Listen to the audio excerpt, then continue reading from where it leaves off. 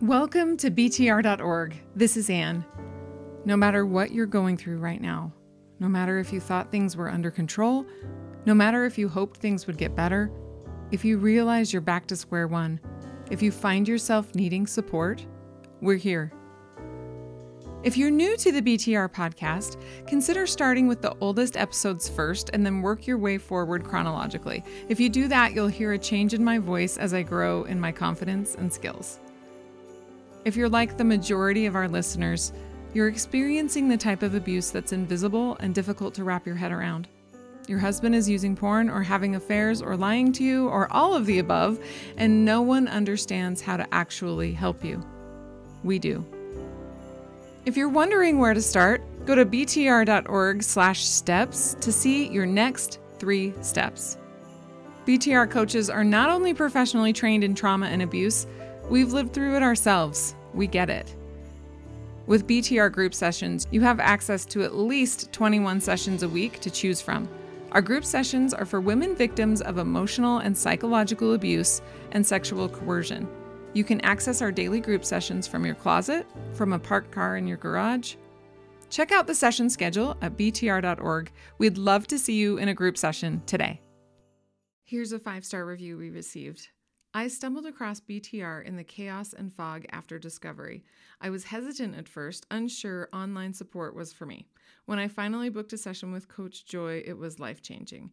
In one session, she gave me resources and helped put words to what I had been experiencing. Abuse. I later met with Coach Deborah once I knew I was preparing for divorce. She helped me make sense of the financials and legal jargon. Anne's podcast and BTR posts have kept me going, keeping me grounded in reality. I am so excited and honored to have Leslie Vernick on today's episode. She is incredible and we appreciate all the work she does. Leslie Vernick was a licensed clinical social worker in private practice for over 35 years, counseling individuals and couples in destructive and abusive relationships. She is the author of 7 books and is currently a national speaker, blogger, and relationship coach. You can find out more about her at leslievernick.com. Welcome, Leslie. Thanks, Anne, for having me. I'm so excited to be a part of your podcast today. Listeners to this podcast absolutely adore you and the work that you do. It is so meaningful. So in advance, thank you for all of the hard work you have done advocating for victims over the years. It's been incredible. Well, thank you. I think, it's been a personal journey of mine to figure out what God's word really says about healthy relationships and when you have a conflict with someone, how to handle it. And if they don't want to handle it well, what do you do? And can you have boundaries as a Christian? And can you break up with somebody as a Christian, or are you obligated to be in a relationship the rest of your life with a destructive person? And so I've really had to personally struggle with those questions and professionally have really worked with a lot of women to get rid of the guilt trip and really learn to do what God says in being healthy in their relationships. Let's talk about why so many Christian women don't recognize abuse. Can you start there? Yeah, because I think, as Christian women, we're taught the truth that James 3:2, we all struggle in many ways. We're all broken. We all fail. And so, who am I to say your sin is worse than mine? Who am I to judge your actions as abusive? And traditionally in the church, we have not even allowed the categories of sexual abuse or emotional abuse to pertain in marriage. It's only if he hits you, maybe it can be considered abuse, but probably you deserved it and you were aggravating him and pushing his buttons or triggering him. And so maybe you should just stop doing that and he wouldn't hit you. So it's been a lot of half truths, mistruths, untruths about the whole understanding of what a healthy relationship is. And then what does an unhealthy relationship look like? Because it's true. You're going to marry someone who's imperfect, who's going to mess up, who's going to make mistakes, and you're going to do them too. So it's not that you're going to have this perfect relationship, but when healthy people and people who want to follow God recognize that they've crossed the line and they've lied to their partner or they've said ugly things or they've done something that really has broken trust in the relationship, they take ownership for that and they begin to recognize, I need help, I need to do some work of my own, I'm sorry, I need to repent, I need to change. And that begins to rebuild the trust. But when that doesn't happen, and then the unhealthy part happens again and again and again and again and again, it just begins a real destructive pattern in that relationship. So, what are the lies women take on, and how can we shore ourselves up against these lies to empower us and our decisions to get to safety. And when I say safety, I'm also talking about emotional safety. So many people think when we say the word safety, right, that we're just talking about like so he doesn't punch you in the face, but we're also talking about emotional safety. That's such a latent word, but I love that the Bible actually talks about the importance of safety, especially in a marriage relationship. The verse in Proverbs 31, where it talks about the Proverbs 31 woman, for example, it says, her husband trusts her to do him good, not harm, all the days of his life. That is safety. That's the rock bottom foundation of any relationship. You can't be in a relationship with someone, even if you really love them, if you don't feel safe with that person. And so, safety is an important quality to God in relationships, and He's created our bodies to react in a negative way if we're unsafe, so that we go to safety. But I think a lot of women have had believed some lies, and I have a lot of them, but I'll just give you some of the most common ones. One is, it's my fault he acts this way. So if only I were more sexual, if only I were more adventurous, if only I were quieter, if only I were more submissive, if only I were more beautiful, if only I had bigger boobs, whatever it is, it's somehow her fault that he acts out. That's one big lie. And another big lie is, I just need to try harder. Probably I'm not loving him enough. I'm not submitting enough. I'm not doing enough to make this relationship work. A third lie that I see happen a lot is that God hates all divorce. I married him for better, for worse. And suffering and sacrifice are Christian virtues that I must embrace in order to keep my family together. And that's a whole lot of theology, but I think that's very common in women of faith, whether it's the Catholic faith, the Mormon faith, the evangelical Christian faith, that we just believe that it's somehow our duty and virtuous to sacrifice ourselves in order to keep our family together, even if it's a unhealthy, toxic environment. One of the things that you mentioned kind of triggered something in my mind. So many abusers accuse their victim of being unsafe for them. And so that confuses the victim because she's like, am I unsafe? Like, if you were safe enough, I would tell you the truth, but you shame me and you do this and that. And all it is manipulation.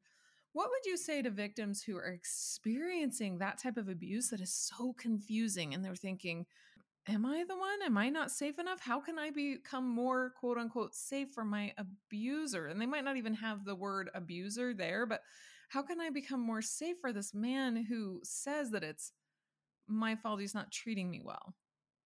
Well, this is the fuzziness of language.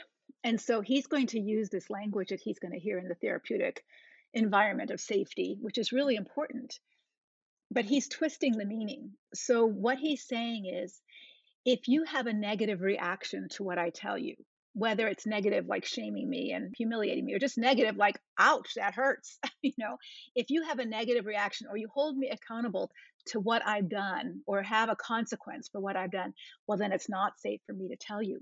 It hurts me to tell you because it's then not safe because I don't have a get out of jail free card. I don't have a carte blanche thing that says I can tell you, I've killed 3 people, I've sexually abused our children, I've cheated on you 20 times, but you're supposed to just say, "Oh, thank you for telling me." Life doesn't work that way. But that's kind of the mindset of the abusers. Of course, it's not safe for me to tell you the truth because I'm going to get in trouble and I'm going to have consequences and there's going to be accountability here. What we're talking about safety when we're saying is, you do me harm. It's not harmful to hold someone accountable or to ask them to tell you the truth or even to say what you did was really hurtful to me and you harmed me. That's good for them to hear that, but they will twist that word because it makes them feel bad or it makes them uncomfortable with you holding them accountable. So it's a twisting of language. So I think it's really important for our listeners here to differentiate between hurt and harm. So the truth hurts us. When the doctor says, I have bad news for you, you have lung cancer, you have liver cancer. Ah, that hurts. That hurts. We don't want to hear that bad news. But he's not telling us that to harm us. He's telling us that to help us. And when you tell your husband, your pornography use is ruining my attraction to you, or your pornography use is just not okay with me. I don't want to be married to a man who prefers, women on the internet to his own wife. That's going to hurt his feelings because you're wounding his ego and you're exposing his sin, but you're not doing it to harm him. You're doing it to help him. When he cheats on you and he lies to you, that's harming you and him and your marriage. There's a big difference. Another word for harm is abuse. in that context. Yes, it's abusive to continually purposely harm someone. You might do it accidentally one time, but when someone says, ouch, don't, I don't like this is really hurtful, most healthy people will stop that behavior.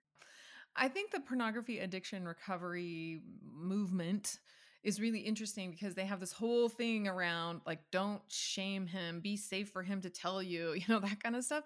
And instead, I wish they would say, just know that because your behavior has been harmful, when you want to repent or actually tell the truth, it's not going to feel good. And that's okay. That's part of the consequences of your action. They're putting all the pressure for him to feel good about himself on her when the reason he doesn't feel good about himself is because of what he's done and the choices that he's made. Before we get back to the conversation, if this episode is helpful to you, please go to Apple Podcasts and give it a 5-star rating. You can create an alias so that your rating or review is anonymous. Your 5-star rating will help other women find us and maybe save them from years of pain and chaos. Because as you know, there are a lot of so-called betrayal trauma therapists or coaches or groups out there, but they don't approach pornography use or infidelity as an abuse issue. Here at BTR.org, we do. So if you're hearing information in this episode that relates to your situation, check out the group session schedule at BTR.org. We'd love to see you in a group session today. If you're experiencing physical assault of any kind, or your husband has engaged in any other criminal behavior, schedule an individual session with a BTR coach to learn how to safely report this to your local authorities. One more thing, if you've already purchased a copy of my picture book, Trauma Mama, Husband Drama, from Amazon, please circle back and give it a 5-star rating. A lot of people search for books about betrayal trauma on Amazon, and rating Trauma Mama will help them find this podcast, which is free to everyone. Now back to our conversation. And now back to the interview. You're absolutely right, Anne. But not only that, but part of his work to do is to learn to care about the impact he has had on someone else. And if she's muzzled and not allowed to share the impact of how that's harmed her because it hurts his feelings or it upsets him, then he never learns to manage his own feelings of shame or his own understanding of shame and how that can lead us to good things. It can lead us to repentance of saying, I don't want to ever feel that feeling again. I don't want to ever look in your eyes again and see the pain I've caused. So that helps me to not do this again. But instead, they're sort of muzzling a wife's emotional reaction so that her husband doesn't feel the normal pain he should feel when we harm someone we love. Yeah, it's almost scary. It's like you're taking away his ability to feel guilt and you're trying to like manage his guilt for him. And he needs to feel the full impact of this in order to really understand the harm he's caused, in order to actually make restitution, and in order to actually repair this. Exactly. There's no way to go around it. In fact, going around it, maybe he'll be like, that wasn't that big of a deal. What's the big deal? Well, that's right. And then what happens is the woman starts to feel like, what's wrong with me that I can't get over this? What's wrong with me that I don't want to kiss him anymore? What's wrong with me that he gives me the creeps? I'm a bad person. And so she starts to assume that shame instead of him assuming the shame that he should assume. But we don't stop him from experiencing it just because it's painful. Yeah, I think that's really important for women to know, that managing his pain for him is not going to minimize or stop or keep him from looking porn or keep him from hurting you. It's just not going to work. The only thing you can do is work towards safety through boundaries and then observe from a safe distance to see if he's getting it or not. That's basically the only thing you can do. And really understanding this is his work to do. You have your own work to do as the victim, but his work to do is to decide what kind of man he wants to be and whether he wants to be a sober man, an honest man, a kind man, a faithful man, a gentle man. And if he doesn't want to be those things, no amount of your work is going to change that for him. He has to do his own work, and you have to let him have that space. And that space is usually very painful and uncomfortable for him to face. I don't like the man I am, and I want to be different. Yes. Having been through that myself and observed from a safe distance my ex-husband choose the man I want to be is one who does not take accountability, one who blames someone else. That was really painful for me to sit back and watch those decisions be made and think, wow, that is who he is and that's who he's choosing to be. And it was heartbreaking to watch.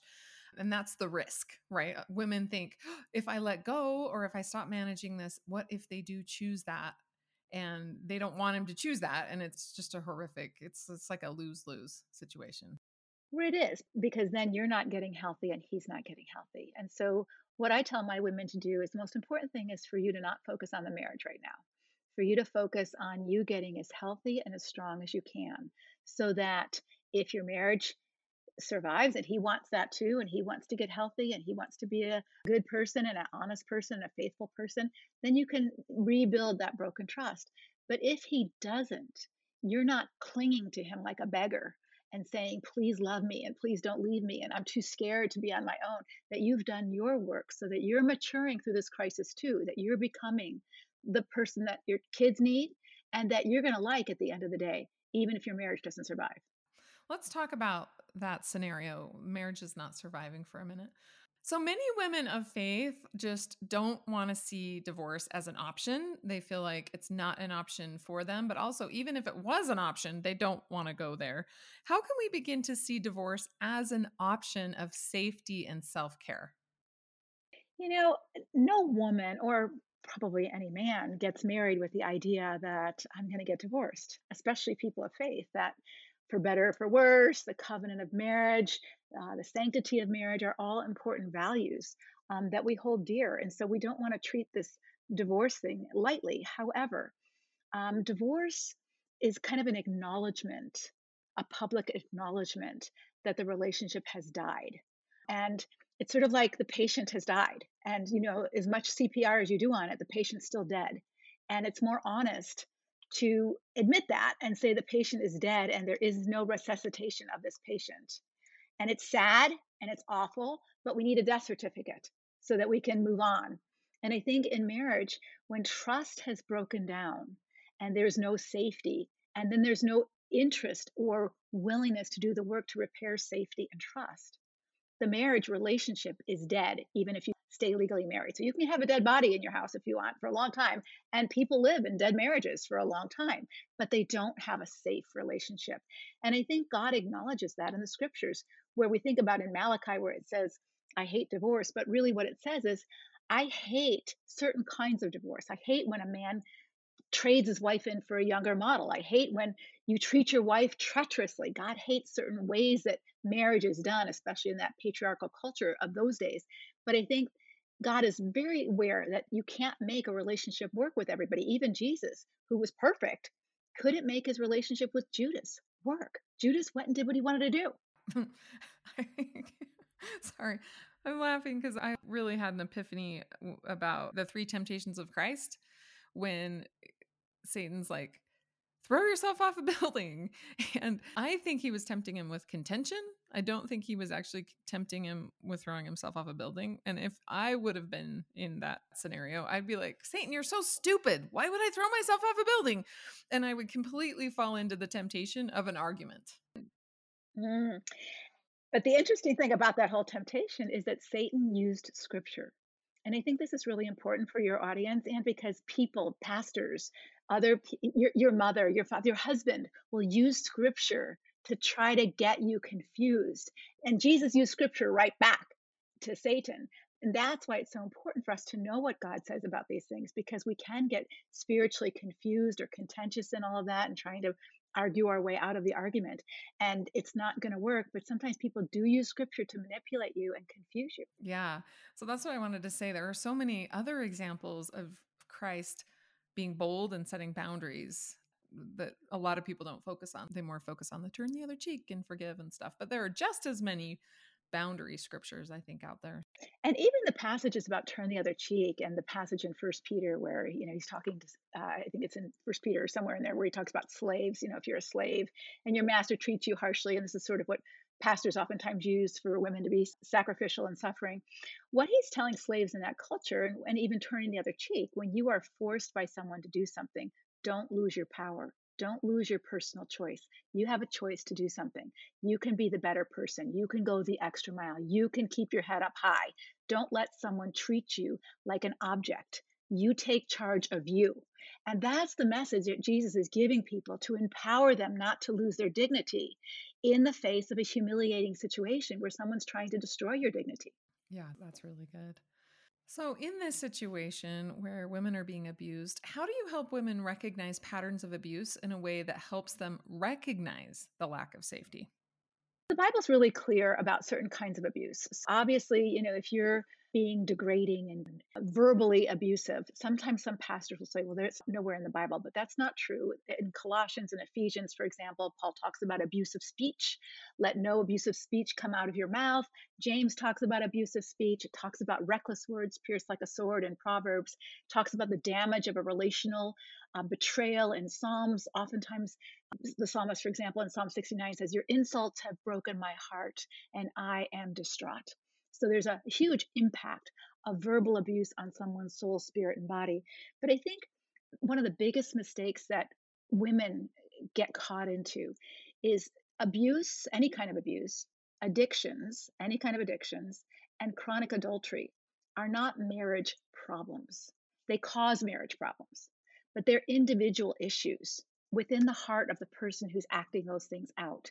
And they can't be solved by doing marriage counseling. So when you have a husband who blames you for when he does those things, and then you go to counseling and somehow you're supposed to fix him and you're supposed to keep him from acting out in those ways, whether they be abusive ways, addictive ways, or betrayal ways with another woman, you can't fix his problem. And that's where it gets very murky. But I would say that women should understand that abuse goes deeper than just physical or emotional abuse. Whenever you are controlled by another person, where you are no longer free to say no, or I don't like this, or this is what I want, or this is what I don't want, or this is who I am, and this isn't who I am. When someone's trying to objectify you into someone in their image instead of helping you to become who you're supposed to be, that can become very destructive to your growth and character as a person. But also when someone's very indifferent, I think we don't talk about this a lot. When someone is totally indifferent to your needs, to your wants, to your cares, to your hurts, and they're just living for themselves and whatever they're doing, that can be very destructive because it's saying to you, you don't matter. You don't matter at all. And that's when you're married to someone who says you don't matter, that's pretty hard to take. Yeah, it's devastating. And many women are experiencing that on a daily basis from the ways their husbands are interacting with them. Yeah, and somehow they're supposed to keep this relationship going when a healthy relationship requires mutuality and reciprocity. And there is no mutuality and there is no reciprocity. So that when it becomes a relationship of object to person, like my cell phone. I love my cell phone as long as it does whatever I want, Mm-hmm. right? But if my cell phone should, say I'm not going to work today because I'm tired, or I want to go do something else, I'm like, get rid of this cell phone. I'll find another cell phone, right? Because when you have an object of relationship with someone, you might say you love it as long as it completely meets your needs. But once it stops meeting your needs, you are very disposable. And so many women are in these relationships with narcissistic men who are objectifying them as long as you revolve your whole life around making me happy and making my life easy and never cross me and never disagree with me and never bother me or never ask me for anything. Just give, give, give to me. I'll be somewhat nice to you. But if you ever want something that I have to sacrifice for you, forget it. It's not going to happen. Yeah, a lot of women are being treated like objects, but they don't recognize it. And that's one of the things that you're so good at helping women recognize is, what does that look like? How does that feel? And how can I be empowered to express that? And I think you're so right there. And I think sometimes for women, they're so longing for their husband to value them. But what I say to them is, the person who has to value you right now is you. Because if you don't value you, then you're much more willing to accept mistreatment from other people.